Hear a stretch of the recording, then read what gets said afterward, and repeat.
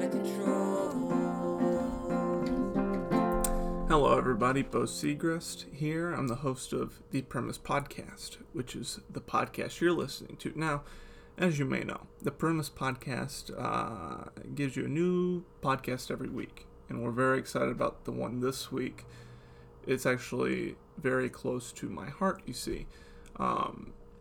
For a long time, I've wanted to enter into the podcast realm and find myself working in the genre of podcasts that creates content for those of us in the population who have a hard time sleeping at night. I myself am no stranger to having trouble, to not really gelling when the Sandman calls your name, not being able to pick up that phone. Yes, I too have had my sleep problems. You know, I know what it's like to not be able to keep those eyes closed at night. I know what it's like to be tossing and turning in the wee hours of the morning. I know what it's like to wake up and find yourself still in that night terror that you thought you escaped from. I know what it's like to open your eyes and not be able to move because a shadowy figure is standing right in front of your face, and as you try to scream, nothing comes out of your mouth. I know what it's like to take that sleeping pill, and it only makes you hallucinate. I know what it's like to be in that stress dream for the 100th or 200th night in a row, the same dream. I know what it's like to see a real person in your dream, one that can actually harm you. I know what it's like to be in dreams where if you die in that dream, you die in real life. So I know sleep, and I know what it's like to not be able to sleep. And that's why this podcast means a lot to me. And I wanted to do one of these podcasts, a podcast for people who can't sleep, because I found in my attempts to find a podcast for people like me that many of them fall short. There are some podcasts that are ASMR, and those are meant to help you sleep, a lot of them, and they don't help me because ASMR is... How do I put this? It can be a bit tingly to the ears, if you're understanding me. There are other types of podcasts meant to lull you to sleep that are, someone reading what's supposed to be a boring book, so you fall asleep. The problem is I tend to enjoy reading, especially when it's classic pieces of literature, whether it be Sense and Sensibility, Don Quixote, or, a classic like A Farewell to Arms. So those don't help me either. And there are a lot of podcasts within this genre that are meditation podcasts meant to kind of lull you to sleep through the art of meditation. The only problem with that is I am a practicing Christian, so meditation's kind of out of the question for me. So this podcast is the Bedtime Stories podcast, and I hope you give it a chance. If you're in a car right now, I should warn you, if you're driving in a car, you better turn this off, because, buddy, you're gonna wreck that thing, because you'll be, sound asleep. You're going to fall asleep at the wheel if you're in a car. I guarantee you, and I refuse, and I have lawyers. I refuse to take any kind of legal responsibility for any car wrecks that this podcast is, to be frank, bound to incur. So, I hope you're as excited as I am for what follows, which is the Bedtime Story podcast.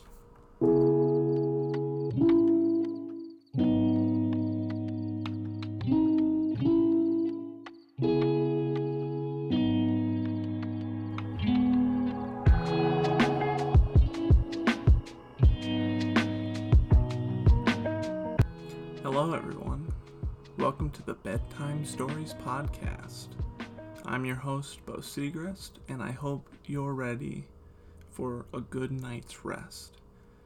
You know, when I was a young boy, I had problems getting to sleep and staying to sleep. I was very frightened. I was a very scared child. And so to help me sleep, my mom would come into my room and would read me bedtime stories until her soothing voice lulled me to sleep. She'd read me fairy tales like Snow White and the Seven Dwarfs. She'd read me fables like The Tortoise and the Hare, and like any good mother, she read to me from the tabloids and from People magazine about classic stories of the personal lives of celebrities. And so, now, I think it's time for you to get to rest as I give you some of these stories. So get yourself tucked in, fluff up your pillow, find the cool side of it. Go ahead and pop those dentures out and drop them in that glass of water on your bedside table. Get ready to slip into some deep, deep sleep, maybe the deepest sleep of your entire life. We're going to jump right in with our first bedtime story, presented to you by the Bedtime Story podcast. This bedtime story is called The Time Tim Allen Was Arrested for the Trafficking of Cocaine. It goes like this. Once upon a time, there was a comedian named Tim Allen, and he was a Republican. He started his comedy career in 1974 in a city called Detroit, Michigan. Detroit was a very beautiful city and was home of the car. That's where all cars came from. Tim Allen knew a lot about cars, but he also knew a lot about comedy and a lot about cocaine. You see, on October 2nd, 1978, famous comedian Tim Allen was at the Kalamazoo Battle Creek International Airport in Kalamazoo, Michigan, and he was arrested there. He was caught with over 650 grams or 1.43 pounds of cocaine on his person, and he was taken to prison, and Tim Allen pleaded guilty to felony drug charges and faced a life sentence in prison. But Tim Allen was a smart man, and he knew that he didn't want to be in prison for his entire life. He sat in his cell and he said to himself, I have a comedy career to work on. I have to get a show called Home Improvement where I play a carpenter. I can't do that from prison. And he asked a guard, he said, Mr. Prison Guard, can I be a prison comedian? And the prison guard said, sorry, kid, not unless you become a snitch and get out of here. And that's exactly what Tim Allen did. He got his sentence shortened by agreeing to rat out approximately 24 other cocaine dealers. And those 24 people were arrested so that Tim Allen could leave federal prison and start his comedy career again. Tim Allen only spent 2 years and 4 months in federal prison, and he was paroled on June 2nd, 1981, so that he could return to comedy. ABC picked up the show Home Improvement in the early 90s, and Tim Allen played Tim the Toolman on it, a legendary sitcom role. He also starred in movies like The Santa Claus, Toy Story 2, and Christmas with the Cranks. Tim Allen even went on to host the 8th annual TV Land Awards in 2010, and he's in a very select group of former convicted felons who went on to host that award show. In 2011, ABC brought Tim Allen back on for a new show called Last Man Standing, and it was a lot like Home Improvement. And so Tim Allen lived happily ever after. Now, if that first story didn't get you to sleep, don't worry. We'll have more bedtime stories. Before we get there, we're gonna do a few extra things. We're gonna fill you with the sounds of sleep to help lull you off to the Sandman's land, his domain, the place where he gets what he wants. We're gonna insert some sound effects here to help you sleep, again, if you're not already asleep. Listen to these crickets chirp. Ooh. Hear the way they purr, making sweet, sweet love outside of your window pane. Ooh, they'll get a good night's sleep tonight, don't you think? And now here's some rainfall to help you sleep.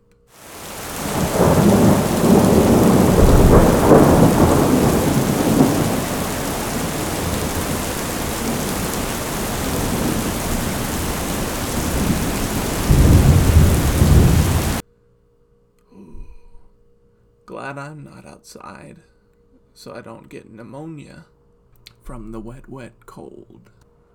And if you're anything like me, well, you just can't get to sleep without someone snoring next to you.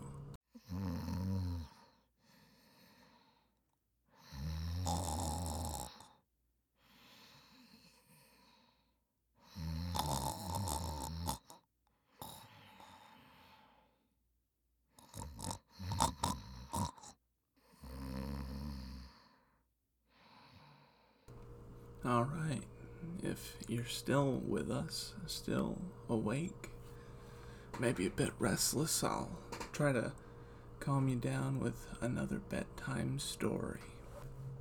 This next one is called The Many Marriages and Divorces of Elizabeth Taylor. Once upon a time, there was an actress named Elizabeth Taylor, and she was a very beautiful actress. She was not just that, but she was a very famous actress, maybe the most famous actress of her time. She starred in movies like Cleopatra and Cat on a Hot Tin Roof and Who's Afraid of Virginia Woolf. Now, when Elizabeth Taylor was 16, she started dating a football star. And the next year, she was engaged to a different man, a man who was the son of a U.S. ambassador. But Elizabeth Taylor didn't marry that man. And she was so pretty and beautiful and so wettable that the famous film director and aviator Howard Hughes wanted to marry Elizabeth Taylor very badly, and so he did what any reasonable millionaire would do, which is offer her parents hundreds of thousands of dollars to take her hand in marriage, but they refused. There were just too many other people that Elizabeth Taylor wanted to marry. She married her first husband, whose name was Conrad Nicky Hilton Jr., when she was 18 years old. He was the heir to the Hilton Hotel's fortune, and they settled into their home to live happily ever after. 8 months later, they got divorced. Taylor's second husband was British actor Michael Wilding. They got married on February 21st, 1952. He was 20 years older than her, and they had 2 kids together. They announced their separation in July of 1956 and were divorced by January of the next year. Her third husband was theater and film producer Mike Todd. They got married on February 2nd, 1957, just a little bit under a month after she divorced her second husband. And he died in a plane crash. And that was on March 22nd, 1958.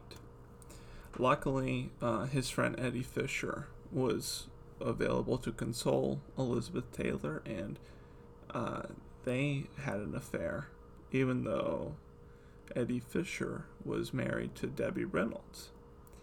So Eddie Fisher divorced Debbie Reynolds and then married Elizabeth Taylor, becoming her fourth husband on May 12th, 1959.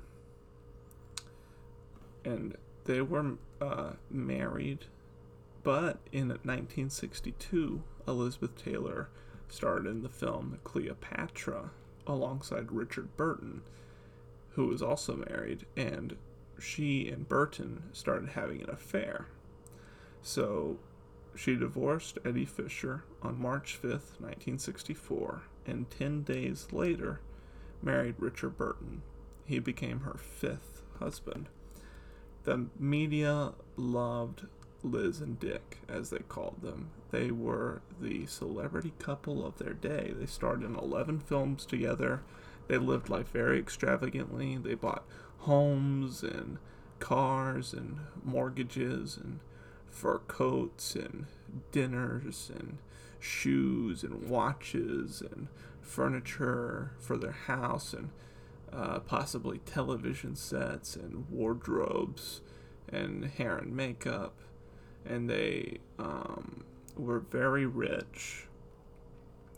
But they got divorced for the first time in June of 1973.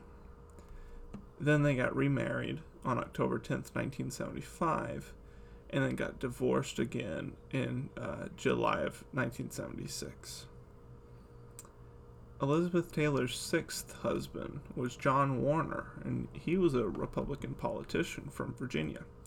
They got married in December 4th, 1976, and they got divorced in November of 1982.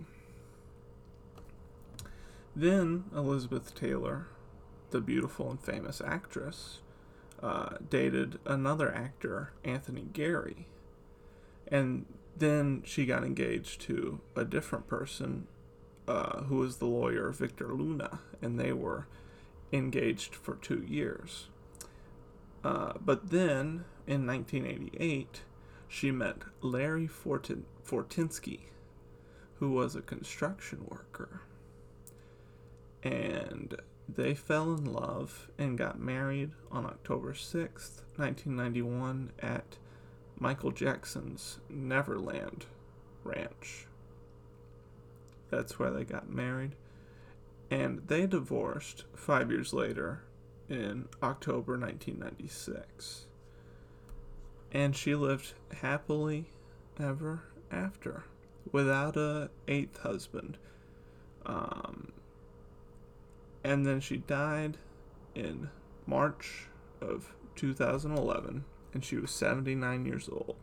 And in her 79 years, she had 8 marriages and 10 engagements to her name. And she lived happily ever after. Now, maybe you're still awake. Maybe you're still listening to the podcast, haven't quite been able to get to sleep. What I want you to do is don't think about it. Don't think about how you can't sleep, how your eyes are still open, how you're trying so hard to get to sleep, how you have an appointment in the morning maybe. And if you don't meet that appointment, you might lose your job. Then how would you pay your bills? You could lose the house. You could lose the kids. You, like Elizabeth Taylor, could get divorced if you don't get to sleep. So, I'm going to do whatever I can to help you get to sleep. Now, something that helps me get to sleep is a warm glass of milk. What do you say we have one together? I've got a cup here, and I got my carton of milk. Open that baby up. Give it a little pour.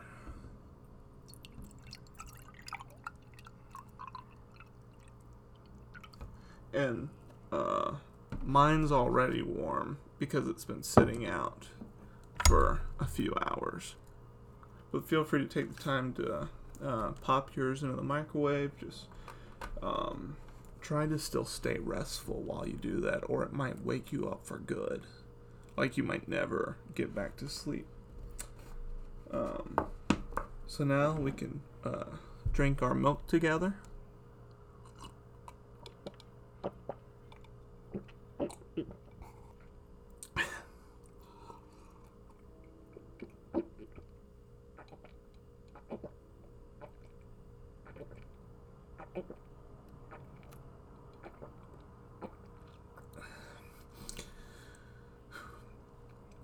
I'm almost done with mine.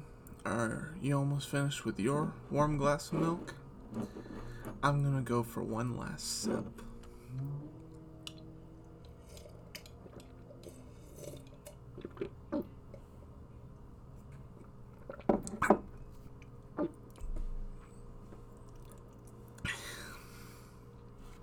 Now I'm gonna wipe my face with my shirt because I'm still in bed. I suppose you could use your linens to wipe your face. By the way, I record the entire podcast from my bed because I want to be able to empathize with you and how you're not sleeping right now, but you're in bed. Now, if that warm glass of milk excuse me. I don't know about you, but my eyes are getting heavy. Now, if maybe you're not able to yawn right now, maybe you're having trouble getting to sleep still. Maybe what you need is a word from our sponsors. The Bedtime Stories podcast is brought to you by Medinacil. Medinacil is a new sleeping drug that is fresh on the market. It'll help you get to sleep all night, every night. Medinacil has only gone through animal clinical trials. It has been proven to kill test rats. Sign up now to join clinical trials for Medinacil today. Medinacil, it's the only hope for you to sleep. Medinacil. Now let's get back to the show. Well, you seem tuckered out, but I guess you're still up. My prescription for you, a little bit of Medinacil, and another bedtime story. Our third bedtime story is called The Time Babe Ruth Ate So Many Hot Dogs That He Had to Go to the Hospital. Once upon a time, there was a man named Babe Ruth. Babe Ruth was a bad child, and so his parents sent him to an orphanage. We don't know why they did that except for the fact that he was a child who ate a lot of hot dogs and got drunk on beer all the time. But we are very happy that they did send him to an orphanage because that's where Babe Ruth learned how to play baseball. You see, back then in baseball, no one hit home runs. They would only hit triples, or, even worse, doubles. But at the orphanage, Babe Ruth could hit home runs even as a 7-year-old. So the priest decided that even though he was quote-unquote incorrigible because of all his beer drinking as a child, they thought he had value as a plus-sized athlete. So Babe Ruth became a professional baseball player, first for the minor league team, the Baltimore Orioles, who then sold his contract to the major league team, the Boston Red Sox, and for them, he became a star pitcher. He actually became one of the best pitchers in the leagues and an even better hitter. So the New York Yankees purchased his contract in 1920 in a trade. They offered the owner of the Red Sox money to finance a play. This fact still upsets people in Boston to this day, many of whom who have never even seen a play. Now, after he was traded to the Yankees, Ruth became one of the greatest hitters of all time. He would go on to set the record for home runs, which would not be broken until 1974, long after he died at a relatively young age.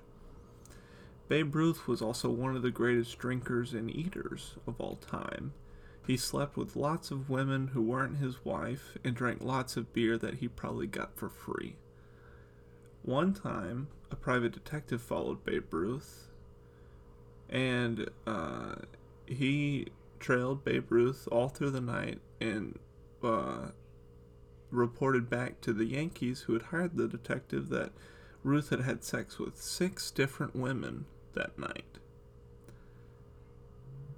Ruth always ate more than anyone else in baseball history and maybe history itself. Often he would eat 12 hot dogs in one sitting and as many bottles of soda. But one day, the Yankees were playing a doubleheader. And after the first game, Babe Ruth went to the clubhouse, and while everyone else relaxed and stretched and got ready for the second game, he decided to eat even more hot dogs and drink even more sodas than usual. And he did that and then went out to play the second game of the doubleheader. And then he had to go to the hospital. And he lived happily ever after. Now, maybe you still can't get to sleep. Maybe it would help to get up and take a pee. But don't turn that bathroom light on. No, it'll just wake you up more. Just pee in the dark if you want to sleep good. Finished? Well, did you wash your hands? Go ahead. Alright, good. Now, fumble your way back to bed and doze off while I begin the next bedtime story. This bedtime story is called Bruce Willis's Short-Lived Music Career. Once upon a time, there was a movie called Die Hard. The man who acted in that movie was named Bruce Willis, and he was a bald actor. Before he was completely bald, though, Bruce Willis wanted to have a music career. Bruce Willis recorded his album, which he called The Return of Bruno, even though it was his first album and his name was Bruce, and it was released in January of 1987. Songs on the album included Respect Yourself, Under the Boardwalk, and Secret Agent Man. His album sold over 100,000 copies in the United Kingdom, earning him a gold record. He followed this album with a second studio album, If It Don't Kill You, It Just Makes You Stronger. The second album did not earn him a gold record, and he lived happily ever after. Now, if you're still awake, you made it through many bedtime stories, and I think it's in your head. We need to get your mind off the fact that you need to sleep and how your spouse is going to leave you, possibly, and your life is going to fall to pieces if you don't get to sleep. So don't think about that. Don't think about how this lack of night's sleep is going to kill your marriage. Let's get something else on your mind. This is a practice that I use a lot when I can't sleep. I want you to think about all the regrets you have in your life. Think about that person you're not on speaking terms with, how mad they make you, how much you do or don't want to talk to them. Think about how it wasn't your fault that you had a falling out, that it was their fault. They're mean, and they hate you for some reason. Why? You don't deserve that. You're just trying to get a good night's sleep.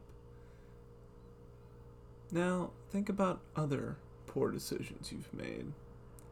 Think about when you've been embarrassed. Think about that one time when you're about to get up right in front of everyone, and a little bit of pee leaked out. And then when you try to wipe it off, it just spread the pee around, so it looked like a bigger pee stain. And you could tell people that it was just water that you spilled. But then if you pointed it out, they would notice that it wasn't drying away, which is what water does on your pants, but not pee. So then you got up in front of everybody to give your speech, and you held your notes like down very low near your hips to try to cover the pee stain with your notes and look down there. But then that just drew everyone's attention to the pee stain, and they all saw the pee stain. Now, think of all the people you've dated, especially the relationships that didn't end well. Think about whether you did or didn't like them. Think about the ones that rejected you, the ones whom you may have rejected if you had the opportunity. Think about all your lost loves, the ones who got away, the ones who you thought you were better than, but then realized very quickly they were much better than you. Think about how they're all having a good night's sleep right now. Isn't that what you want? What do you say? It's time to get to sleep out of spite. Show them that you can't get a good night's rest, even though their mother always said you couldn't. Let's get to our last bedtime story. Now, don't panic that this is the last one. Just put this podcast on a loop and let the Bedtime Stories podcast lull you to sleep. And I promise it'll do it by at least the third or fourth or even seventh time you listen tonight. Here's our bedtime story. This bedtime story is called The Story of Ken Burns. Once upon a time in Brooklyn, Ken Burns was born. He had a shaggy beard that was cut very short all the time, and he had a haircut that he did himself with a bowl. Ken's mom died when he was 11. And that's when he decided to be a documentary filmmaker. Ken Burns' first documentary was about the Ann Arbor factory, and he made that documentary when he was 17 years old. Most people haven't seen that documentary. But then Ken and his friend Roger founded Florentine Films, which produces all of his documentary films. Ken became famous for his documentaries, which all pan over a picture of a person while another person reads that person's letter that they wrote. Ken Burns went on to make such documentaries as Ken Burns Civil War, Ken Burns Baseball, and Ken Burns Jazz. Without Ken Burns, no one would ever know what the Civil War was, or what baseball was, or what jazz was. And Ken Burns continues to live happily ever after. Well, that's our last bedtime story of the night. If you're still up, like I said, just play the podcast again. And hold on tight to your spouse, because you just may not have them for much longer. From everyone here at the Bedtime Story Podcast, this is Bo Segrest, wishing you a good night's rest. Good night.